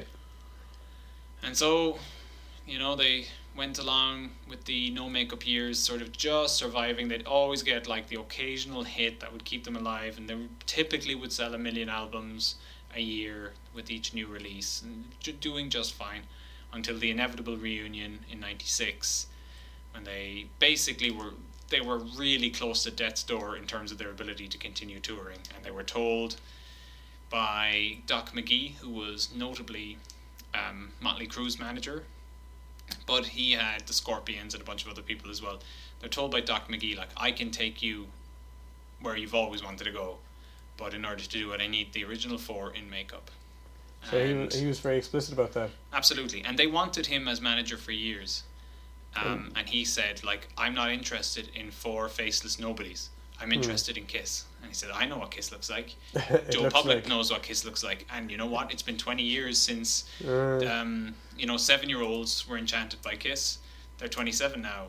You know, it's been 20 years since 13-year-olds were enchanted by Kiss. Those are 33 now. So they've got disposable income. And he said, like, we're going to set the tone for this by booking Tiger Stadium in Detroit, which is a football stadium. It's absolutely huge capacity, probably between 40 and 60,000. He says, we're going to book that as our first concert. And the guys were like, oh, we're not so sure.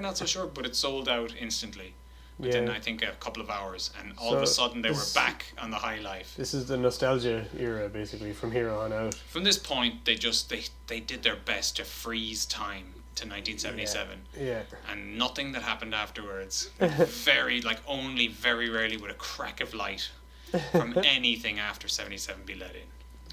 When they went for the reunion album in '98, after 2 years of very, very successful touring, for the reunion tour, they basically decided that Peter and Ace were too crap and too untrustworthy to play on Psycho Circus, which is the album that you said you liked. I do. They didn't trust them to play on it, so Peter memorably says in his book he was paid $40,000 to not play. And they brought in session musicians, essentially. Well, they actually brought in a guy called Tommy Thayer, who now plays in Kiss as lead guitar player, he was working at the time as Gene's gopher, I think the term they would sometimes use. He was doing some video editing for the band, but he was also doing things like cleaning Gene's gutters and getting him coffee. Oh, I always thought he was a guitar tech or something. He was sort of a freelance, like he was a bit of an everything. So when Peter and Ace came in for the reunion, their chops had gone to shit, and Tommy Thayer went to the rehearsal studio with them. He taught Ace all of his solos again. Yeah. Because Tommy had worked in a Kiss cover band. Ace couldn't remember anything? Ace couldn't remember any of his solos. So Tommy taught them back to him, which is absolutely surreal. And he also had to go and play with Peter to jam on the songs and say, no, that's not how you used to play it. No. Peter in his book sort of says, like, I had been evolving the songs for 20 years. I had been expanding my chops. And I think in reality he just couldn't play them anymore. Yeah. And so anyway, this guy ended up becoming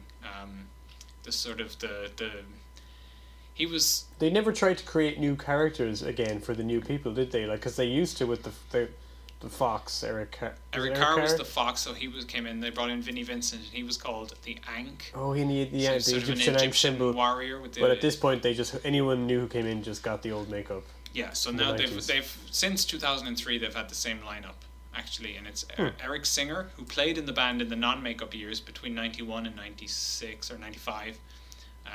So he does the Peter Criss Catman costume, and Tommy Thayer, who's been there since 2003, does the Ace Frehley Spaceman routine. And it irks a lot of people because he actually did play Ace Frehley in a tribute band Yeah. or cover band in the, I think, late 80s, early 90s, a tribute band called Cold Gin. But he's also played his own lead solos on 2 Kiss albums since then. I mean, all of the style of solos he does is absolutely like stitching together Ace licks and riffs. And again, that irks some people, but I got more important things to care about, like the Ghostbusters remake. What the hell was that? I noticed how little we talked about Ace the whole thing. Is that because his book isn't very interesting, or he's probably the least fiery character out of them all? Yeah, he's not. He's just a dispassionate character in many ways. I think there's a lot of funny stories. So like they went on a talk show in 1979 called the Tom Snyder Show. Oh, and yeah. Ace showed up absolutely loaded, and he brought a bottle of champagne, and while they were in the green room waiting to go on, he just like chugged it back and got absolutely baloob drunk. And so they came out to do the interview, and it was all 4 of them at once talking to the host, Tom Snyder. And I think Gene and Paul wanted to be the ones, as I said before, like to control the narrative, to just hit upon their talking points, discuss upcoming product. Oh, and the host was told beforehand, you won't get anything out of Ace. He never talks to people. Yeah, because he's very shy. He's a space. Well, he's a spacey guy. Like, he was literally a spaceman. It's like don't be surprised if you're asking Ace a question and he's just looking at the roof. Yeah. You know, and they were told, like, he was told basically, be careful of Peter. He's sensitive and he can get angry. The other 2 will give you what you need. They're going to be like the material for the interview. But Ace was loaded and he was on form and he was just like riffing jokes non-stop with the host, and the host Tom Snyder couldn't get enough of it. He wanted more and more and more of Ace's stuff. And Gene and Paul are sitting there sulking, and Gene looks miserable, and Paul is trying really hard to be cool and loose with this all stuff, like, hey, we're having a good time. Gene puts on no pretenses. He's just like, he's absolutely angry. Livid. He's like, I have to sit here with this drunk buffoon representing what I do, and he's not happy at all. And that's sort of the marquee contribution, like, outside of the music that Ace ever made in many ways. The rest of the time, honestly, he's notable for dressing up as a Nazi. He's notable for repeatedly saying the word "ack." They're like, "ack." So like, he would call people curly. Just a very strange character. He'd fall asleep all the time. And yet he was the least interesting out of them in a way. Because, I mean, we've barely mentioned him. Because he's got no axe to grind. So, like, what we're interested in here is, like, what are the petty, aspects. Bizarre axes that they feel they have to grind. I think we have to mention the made-for-TV movie, Kiss Meets the Phantom of the Park. Is it 78? 78, yeah. So, as an example of Ace not giving a damn, he just left the set because he didn't care. And his role was largely played by a black stuntman in Ace costumes. Peter was pissed off as well, and he showed up for all of the on-set shooting, but he left when it was time to dub the lines. So his voice is not... But then he got angry about his voice not being used. Yep.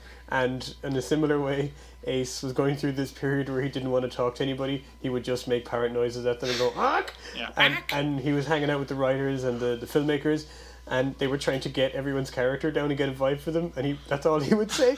And then when he turned up and read the script and he was like, "You didn't give me any lines," they were like, "You don't fucking talk to anybody." Yeah. They were trying to write him like he was Harpo Marx or something. But basically in Ace's book, he doesn't try and say, "Oh, if you understood it from my end." No, he doesn't try and right the wrongs. He doesn't really care at all. Because he doesn't remember much. He doesn't remember much. He says that since he wrote the first book, a lot more has come back to him. And he says he's got another book in the works. Oh. So we'll see. I mean, he's been sober for 10 years now. Oh, right. And he's been a lot more productive. He's had 3 albums in the past 10 years or thereabouts. Are they good? They're all right. He did 2 albums of originals. The first one I thought was better than the second one. And then he did 1 album of covers that had some all right stuff on it. All right. But it's just, he didn't release anything at all, basically, from 1989 to 2006. So he's profoundly lazy. Like, he just doesn't care. So, like, to get 3 albums out of him in 10 years and a couple of tours is a really big deal. Gene Simmons talks about his mystification of, like, Ace not being bothered to follow through on things that could have made him money. So, you know... he talks about the lightning bolt? Yeah, famously, Ace came in with this cool lightning bolt design on his his guitar strap, and it fitted in with his character, and Gene Simmons was instantly like, this is cool, you could sell tons of these and it could be Kiss merchandise. And Ace was like, maybe sometime. And Hey, then Curly, I don't really care. he has this kind of honky New York voice. Nasally Bronx, thick New York accent. He's like, Yeah. oh yeah, the rest is history. And Gene is And Gene's completely just like, what the hell is wrong flummoxed. with you? And you know what, like, hate to agree with Gene Simmons because he is an asshole, but if you go into any music shop, they will have multiple lightning bolt straps behind the counter, and they will sell. Yeah. And they do sell, and I know people who have them, and they don't even know that that's an Ace Frehley gimmick originally. Unlike Gene, who takes credit for things he probably didn't invent, like the rock and roll metal sign. Yeah, the devil horns. Yeah. So there's no chance Gene invented that. That's absolutely Ronnie James Dio.